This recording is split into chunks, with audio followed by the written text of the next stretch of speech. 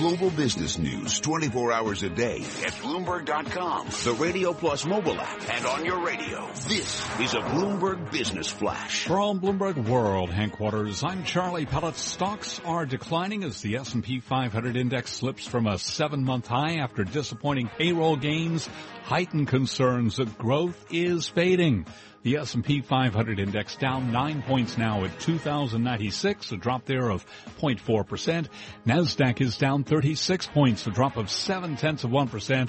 Dow Industrials down 57, a decline of 0.3%. The 10-year up 26/32 with a yield of 1.70%. Gold rallying $31 the ounce to $12.43, a gain of 2.5%.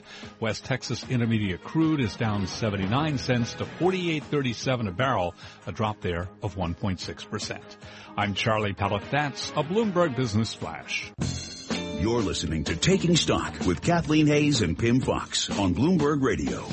U.S. companies slowing their hiring in May to just 38,000 jobs. The unemployment rate, though, it fell as many people dropped out of the workforce. Here to tell us more about today's report is Heidi Shierholz, Labor Secretary Tom Perez's chief economist at the Department of Labor. Heidi, thank you very much for being with us. Oh, thank you for having me. Now, I want to give you first the opportunity to just explain a little bit about your takeaways from this report, and then I just want to ask you about job openings, so go ahead.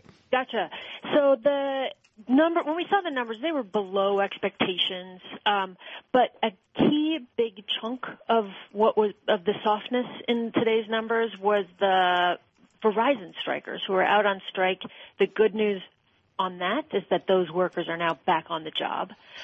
If you add those Verizon strikers to the 38,000 jobs we get, you're into sort of the 75,000 range.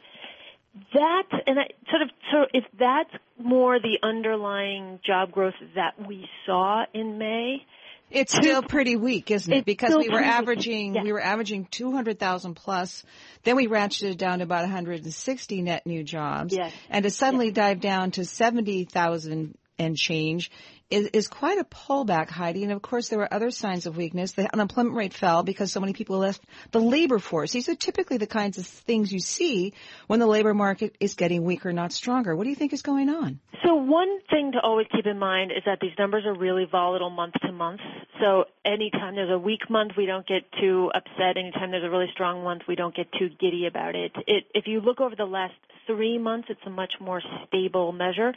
That, though, is still lower than what we've been seeing. So if you look at job growth over the last 3 months, it's 116,000. That's lower than the rates we were seeing in 2014, 2015. One point on that, though, is that as the labor market tightens, those are the kinds of numbers we may expect to see going forward. It's sort of as you get close, we're not there yet, but as you get closer to a really tight labor market, you're just going to see the job growth slow a little. One of the things that helps or sort of comes along with that is that we will also start seeing faster wage growth. And we did see stronger wage growth so far this year. We're seeing an annualized rate of wage growth at 3.2%. So what's going on right now is not completely unexpected, but we will be looking to next month to see, to definitely monitoring the situation to see if we see that rebound next month. Heidi, I don't want to put lipstick on a pig here, but looking at the jobs openings report from last month, 5.8 million job openings as of the last business day of March. That's from the Bureau of Labor Statistics. Is it possible that the statistics that we're talking about today matter slightly less because there is a jobs mismatch that is only being intensified because all those people that have the skills that are wanted by employers already have jobs or job offers? So one of the things that job openings numbers highlight is a great deal of churn that goes on in any labor market. So there were also, I'm not going to get this number exact, but I think there were about 5.5 million hires in March. 5.3. There you go. 5.3. Okay, yeah. Gotcha. Okay. So the most of those job openings get filled every month because you just have a lot of there's just a sort of perhaps surprising amount of churn in the labor market. But one thing that I do think those strong job openings numbers point to is that the softer jobs numbers we saw today are happening in this context of a lot of other economic indicators that are much stronger. So the JOLTS numbers were strong. We also see strong retail sales, strong consumer spending. Unemployment insurance claims have been below 300,000 per week for the last 65 weeks. That's the longest record, the longest streak below 300,000 since 1973.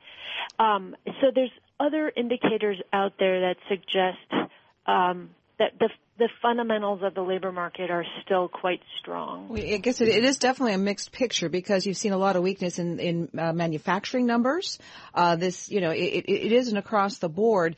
Yeah. If you get manufacturing's a weak spot, right? Right. Strong dollar, et cetera. Although the services component of this jobs report is troubling because services in a normal month, services jobs are up at least 150,000. This latest month, private services up only around 70,000. So that seems to be troubling. And another thing, the hours worked actually pulled back a bit. That correlates with GDP. That's another sign of perhaps a slowdown. Something hit the economy in May. But I take your point. Maybe it's because it's been so strong now it's slowing down? I think the hours worked remained flat. It was something that it remained flat at 34.4 hours on as the average length of the work week. That's the same as it was a month ago, which is something that I track closely because it's exactly what you're talking about. One thing that we wouldn't want to see is hours declining and a weak jobs numbers because that can indicate larger softness. And so the fact that hours remained sort of in the band we've been seeing in the recovery, they're somewhat down from where they were a few months ago, but in May it didn't decline further. And so I actually thought of that as an encouraging sign that hours held on even though the jobs numbers were somewhat below. Okay. Heidi Shierholz, thank you so very much for joining us, Chief Economist at the Labor Department. Hey, there's a red-hot sticky out. Turns out that there's a minority stake in LeBron's Cleveland Cavaliers is said to be for sale. Is that because they lost last night to the Golden State Warriors? We'll find out. This is Bloomberg Radio. Coming up on Taking Stock, will the Federal Reserve raise interest rates in June or July after these weak employment figures for May, or will they wait until September? That's next on Taking Stock.